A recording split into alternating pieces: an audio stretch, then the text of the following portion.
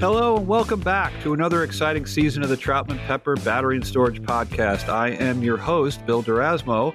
And just to reflect on the podcast for a moment, we started this little venture back in 2019. Here we are in 2024, and this little engine that could continues to chug along. We very much appreciate the audience because without all of you listeners, the program would not continue to grow, and we would not be able to attract the interesting guests that we continue to draw. Turning to the present, with me today is none other than Dr. Kai-Philipp Kairies. Kai is the CEO of ACCURE Battery Intelligence. Welcome to the program, Kai. Hey, Bill. Thanks for having me.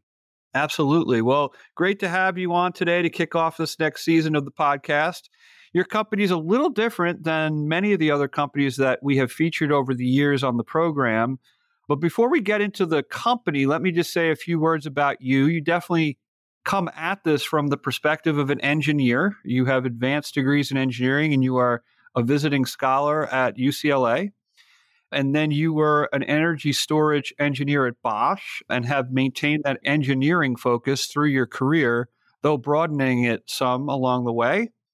Why don't I give you a chance to introduce yourself and let us know how your career journey led you to become the CEO of ACCURE Battery Intelligence? Absolutely. Yeah, you already mentioned it. I'm an engineer by trade, and it really has been, all engineering for me my entire career. I actually stumbled upon the topic of batteries back in 2008 at a time when the industry was really still in its infancy. And I fell in love with the topic, and I really created my career around staying at the leading edge of what happened in batteries. So I ended up doing a PhD on the topic and later became the leader of a research group, which during my tenure became the largest research group in the world on grid-connected batteries. A topic that back in 2012, 2013, no one thought could ever get that big. But by chance and luck, I ended up in this extremely interesting field and was able to participate in its growth. And that later on also led me to be in the position to start a company on battery data. Well, your timing was great because as you just alluded to, back then maybe it was a question, but now there's no question that battery storage, grid scale storage, e-mobility, all of it centered around batteries has really exploded. Obviously, anyone who's tuned into this podcast over the last few years has helped us chronicle the growth in the sector. And so tell us a little bit about the kind of things that your company can do for people who are operating in this space. So batteries are a new asset class, which brings a lot of new challenges to owners and operators of these assets. For one, it's electrochemical units. So different laws, like really more complicated laws, if you will, of physics and chemistry apply to these assets. And then, of course, they're also used in a different way, right? Solar panels create electricity when the sun goes up, but batteries you can actively control to charge or discharge at different times of the day. And it just has a much wider field of potential use cases that you could do. And so you need to make more decisions. With a solar panel, you put them up and then you maintain them well, but the battery has much more input that's needed from the operator's side. And one of the things that we've seen with solar and wind over the last 10 years is that digital solutions can just drastically improve the availability and also the revenues of solar and wind sites. And the same is true for batteries. But 5 years ago, there was no digital solution for batteries around. And I saw that, working with all these companies back at the uni, they were struggling. They were having problems to keep the batteries safe, to keep them in a good operating point to make a lot of money, to extend their lifetime, but they were lacking the tools. And so that's when we said, hey, there's a market opportunity. We actually know how to do it. Let's build something. And that's what ultimately became ACCURE. There's a lot there to dive into, and past discussions, maybe we've talked a little bit about some of the issues when batteries first started being deployed at scale. And maybe we've talked a little bit about the PJM region and some of the troubles maybe that they had when batteries hit PJM in large quantities. As an example, the battery's designed a certain way in terms of its cell life, but that depends on using the battery in the way that it's designed and in accord with its warranty. And so if you are having the battery at a full charge, then draining it 100%, then back up to draining it down to zero, then back up to 100%, et cetera. Just as a very basic example, that's the kind of thing that can really affect battery life rather than, say, maintaining its state of charge within certain parameters that are somewhere between those two numbers. So just using that as an example. And so maybe dive into that a little bit. If you're a potential customer, battery manufacturer, someone maybe who's going to use the battery, operate the battery, own it for various use cases, what's the kind of service that you guys could provide in that regard? So there's a few questions that every operator of these huge battery assets should ask themselves. Like, as you mentioned, depending on how you use the battery, it can degrade within 5 years or live up to 15 years.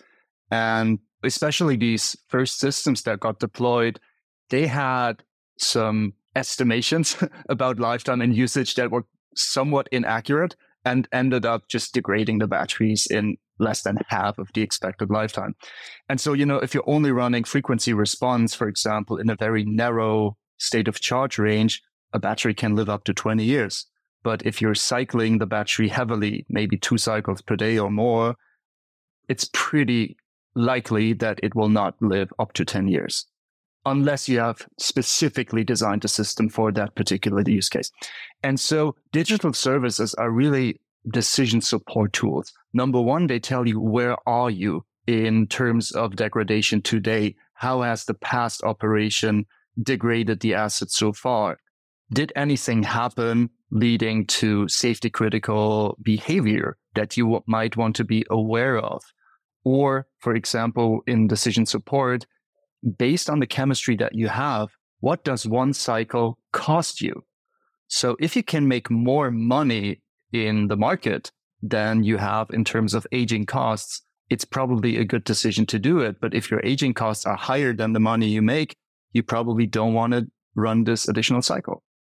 Well, that would be critical in terms of establishing operating parameters, I would think, for the owner of the asset. Just what you ran through right there. Earlier in the discussion, of course, you hit on primary or frequency response anyway, and that is one of the great, I think, early use cases for lithium-ion batteries because they can respond so quickly. And so I appreciate you using that example too, because I was involved, as people know, as I mentioned, I talked about in the past, I was involved in a case where that was the use case. So it's interesting to me personally. But in terms of, again, other services that you guys can provide, I mean, how about maybe helping customers figure out how to configure a project to meet a certain use case? And maybe you could speak to that a little bit. Yeah, and maybe just for reference, there's a lot of startups around and everyone has great ideas, but I'm really, proud and happy that we've built a sustainable business over the past years. So at the moment, we are working with over somewhat in the 30s of battery sites around the globe on 6 continents, some of the leading players in the US, in Europe, in Asia Pacific that we support with digital solutions for battery systems. So we have a very, very unique and good view into the market. What's available from a system integrator perspective, from an EPC perspective, what are typical use cases, who is making how much money, why is a system that's pretty much the same as mine making more money, and what can I do to get into that benchmark? And before a system is online, there obviously are a few crucial steps in the beginning. I mean, once, of course, getting a good grid connection, getting transformers delivered in time. These mundane things have a huge impact that are non-battery related topics. But on the battery side, one example that we are heavily invested in with our customers is making sure they get good warranty conditions. Because oftentimes a system integrator will have some carve-outs in their LTSAs, in their warranty conditions that basically render these documents worthless after 2 or 3 years. And then, the surprise is big when an operator finds out that the first claim they want to file gets put down by the integrator saying, oh, you've lost your warranty after 6 months because you didn't use it in the way we specified. And that happened a lot. And I'm sure that you get as many of these stories as we do, right?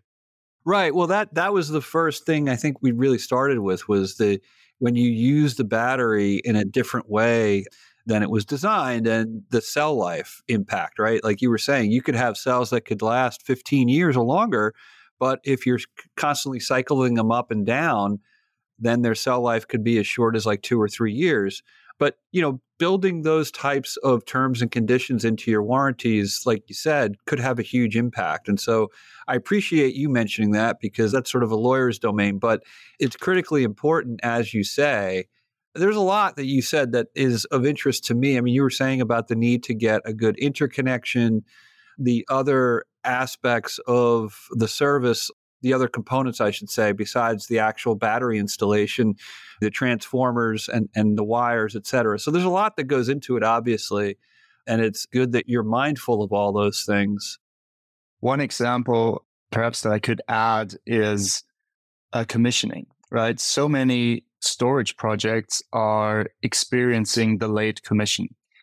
And if you think about, just think about ERCOT, for example. The ERCOT Market Summit is next week. I think probably a lot of your listeners will be there. If you have a 3-month delay in commissioning, which is typical across our portfolio, of 24 sites or 36, we see that 3 months of delay are typical. If because of such a delay, you're missing out on a market opportunity like Uri, the winter storm, or a heat wave, you can easily lose a $10 million market opportunity or more in these 3 months. And so the value and the costs of these commissioning delays are massive. And so what you want to do is, if you have a delay, it's typically because something didn't work as expected. And oftentimes, system integrators, EPCs, they don't know why. Oftentimes, it's the second or third system that they're putting on a field. They're not very experienced. And so anything that happens takes longer to fix. And if we come in, as ACCURE with digital tools that tell them, hey, we can tell you the problem is in container 27 in the third rack on the bottom. There's a loose screw. We can see from the data, from the internal resistance behavior of that module against the 10,000 other modules we have, that someone didn't tighten the screw correctly. Just go out and fix it. It'll be done in an hour, versus a subcontractor of the EPC running in circles across the site, testing this and that without really knowing what to do. That is a fascinating run through, because you mentioned things like a delay, and there's supply chain issues, and there's a lot that goes into it, but the reason for those delays. But if there is a delay, like you said, you could really miss out on significant market opportunities. You mentioned Uri. I was involved, probably people will see my name, they'll know I was involved in the Winter Storm Elliott litigation at FERC, and ultimately settled, thankfully, I think, for a lot of parties. But those types of events, that's really where storage could play a critical role. I think we've talked about some of these extraordinary events and how storage can fill that role. And if you could speak more broadly to that in terms of that use case, because either extreme heat events or storms or whatever, and I think California's already talked about the important role that grid scale storage has played. If you could speak to that a little bit, I think that would be interesting for the audience. Happy to. This is actually going back to my last job at the uni. We were writing these big reports for the International Renewable Energy Association, for the European Commission, for the German government, because at the time, from a technical perspective, it was plausible that storage is needed to enable higher shares of renewable energies and also to reduce system costs. In some cases, storage is cheaper than adding more high voltage connection lines. Not always, but in some. And so generally what you can find in pretty much any grid around the world is, if you have really weak grids or if you have island grids, storage has the highest value. For example, Texas, because of the lacking interconnection to the other states, it's an islanded grid, which means the flexibility in terms of shifting electricity from A to B is limited. And because, I mean, Texas is huge, but still from a weather perspective, you typically don't have a lot of different weather situations across the state. So if there's no wind, it can easily affect the entire state. And so you have a risk of concentration. And this concentration risk in parts can be mitigated through storage because it adds flexibility. The same is in the UK. We're a German headquartered company, but our strongest market for BESS right now is in the UK because it's an island. And they added a lot of wind to their system, just like Texas, which makes storage extremely valuable, and also availability of storage, because you really want to cash in on those few opportunities. The market is much more liberated in Texas, so it's more spiky there. But even in the UK, storage has a higher value than, for example, in mainland Europe. Those are great contrasts and examples. I mean, we could geek out on the market differences for a long time, but Texas is fascinating, right? Because they added all this wind in the CREZ zones and the West Texas in particular.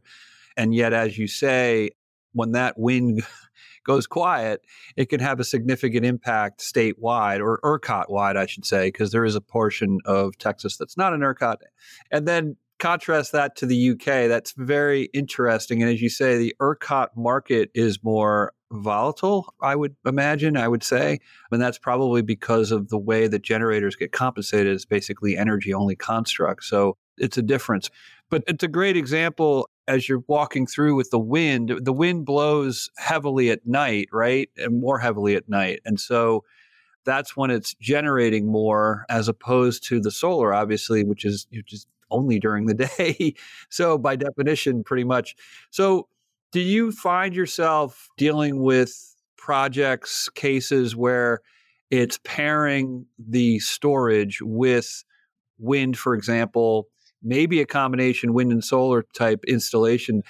And I should say, what's the contrast in terms of projects that you're working on, standalone storage versus these hybrid projects? So we do have a lot of hybrid projects that we're working on and also in the pipeline. One public example that I can talk about in ERCOT is with National Grid Renewables, who have a 100-something megawatt hour site paired with a big solar installation. And going forward, I really believe that the majority of big solar plants will be coupled with storage. From a technical perspective, it's better to share the grid connection. From a system stability perspective, it's beneficial. And around the world, we see that the market mechanisms are now being adjusted to also make it economically more attractive.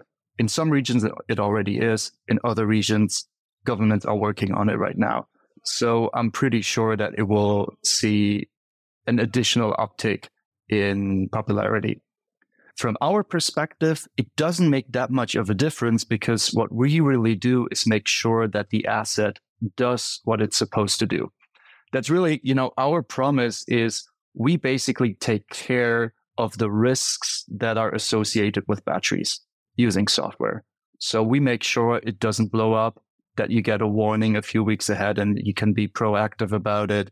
That one example that we have right now, as everyone's moving to LFP iron phosphate batteries, they became really popular over the last 2 or 3 years, and they now have a market share of almost 100% for large-scale storage operations. And they're great. They are more affordable than the traditional NMC batteries, which are also in electric cars. They're heavier, but who cares? In stationary, you put it in a container. But the one challenge they have is they are not very good at knowing their state of charge. So the error of state estimation can easily go up to 15 percentage points, which means the battery thinks it's fully charged, but in reality, it only has 85%.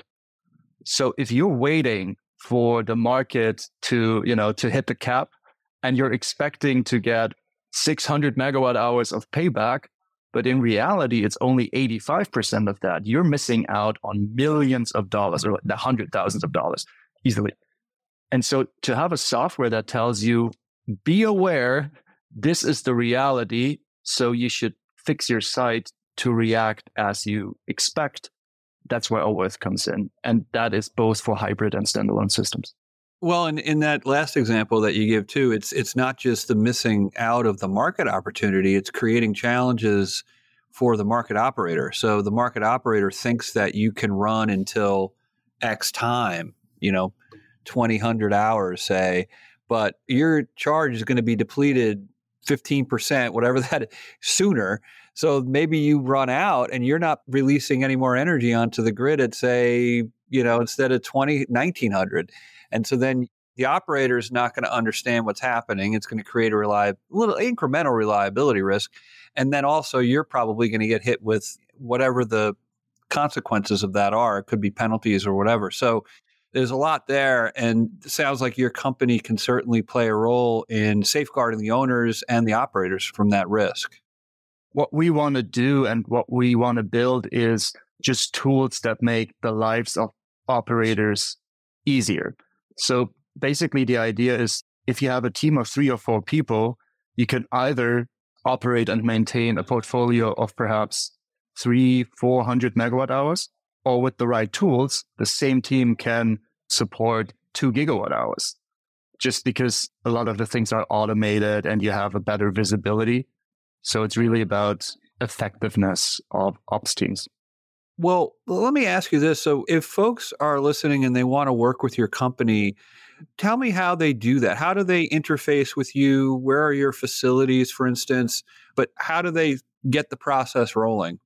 It's really similar to what you would have in solar, where you also have monitoring solutions that grab data from the inverters typically, and then bring it all into one platform. And then some of them add analytics, some are just show you the values.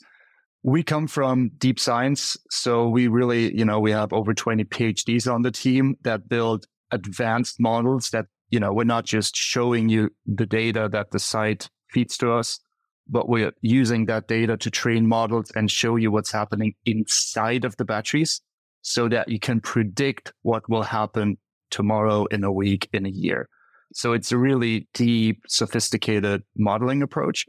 However, the interface part is quite simple. Every owner and operator today has access to the battery data. It's just become an industry standard, like voltage, current, temperatures, and all these things.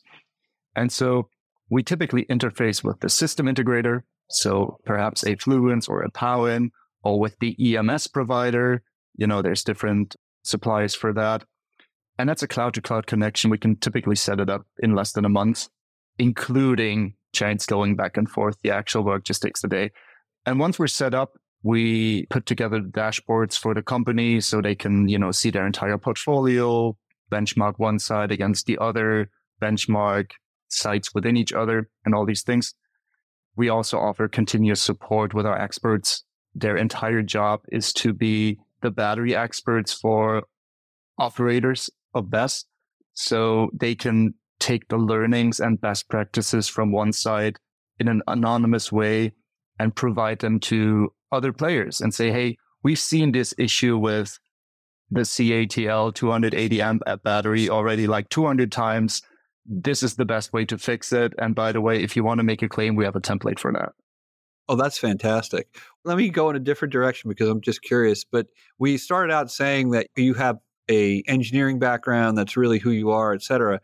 But it sounds like you and your team are sophisticated, obviously, on economics, markets, et cetera. So tell me a little bit about that. First of all, just from a personal level, what the challenge and reward for you might have been on that front, but also just your capabilities of your team. Yeah. So I started out as an engineer and really with the engineering mindset. You just fall in love with a problem and you want to solve it. And that's kind of an end in itself for a lot of engineers. But when you start a company, I think a lot of things change because as a company, I strongly believe that companies don't have a right to exist. Companies only have a right to exist if they provide value to society. If they don't, they shouldn't exist. The resources could be used in a better way.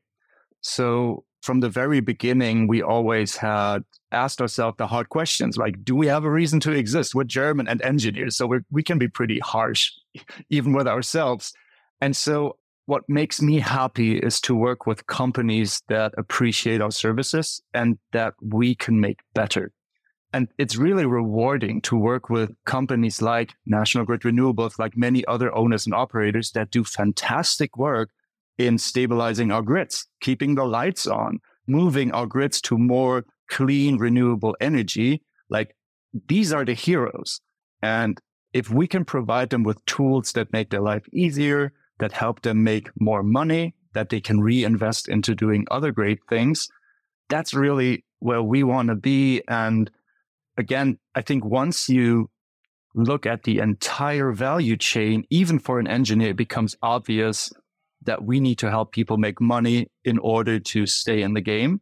And as a CEO, it's my job to go to the young engineers and say, hey, I need you to be aware of why we're doing this.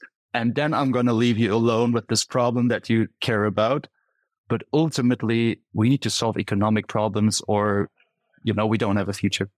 Sure. I mean, it's the marriage of engineering and economics. I think that's a lot of participation in the energy markets, what it comes down to, especially if you're a project sponsor and you're trying to get something interconnected into one of these markets. You got to understand the interplay of those two things.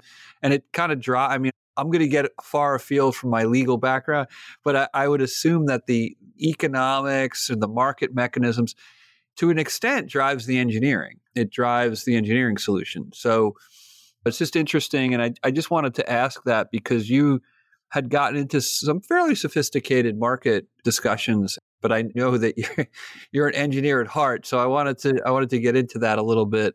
And so I appreciate that. There's a lot more that we could hit on, I'm sure, but I think we're sort of coming to the end of our time. And I really appreciate the time you took today to visit with us. And I hope you enjoyed the conversation. I would turn the mic over to you one more time to say, how can people reach out to you, learn more about your company and your services? That's very kind of you, Bill. Thank you for having me and for, this opportunity here. So a good first starting point, obviously, would be the website, ACCURE.net. We're also on LinkedIn and we're on all the big conferences in energy and battery in the US and in Europe. A lot of companies, when they start out with batteries, are uncertain about what services they need, there's optimizers of different kinds, there's asset management platforms, there's all these different services that are available. What we've really found is that once companies get a taste of what we can do, in a small limited proof of value, as we call it, they tend to stay customers forever. So that's great. And just my offer to everyone, get in touch just on a 20-minute call and see what it's all about. And that ACCURE.net is ACCURE.net, right? That's correct. Yes. So folks, go out there, learn more about Kai and his company and the services that he might be able to bring to you. Again, we're happy to have had this visit. It's the start of a new season here, so we appreciate it. And we'll leave it there. Thanks, everyone. Thank you, Bill. Copyright Troutman, Pepper, Hamilton, Sanders, LLP. These recorded materials are designed for educational purposes only. This podcast is not legal advice and does not create an attorney-client relationship. The views and opinions expressed in this podcast are solely those of the individual participants. Troutman Pepper does not make any representations or warranties, express or implied, regarding the contents of this podcast. Information on previous case results does not guarantee a similar future result. Users of this podcast may save and use the podcast only for personal or other non-commercial educational purposes. No other use, including, without limitation, reproduction, retransmission, or editing of this podcast may be made without the prior written permission of Troutman Pepper. If you have any questions, please contact us at troutman.com.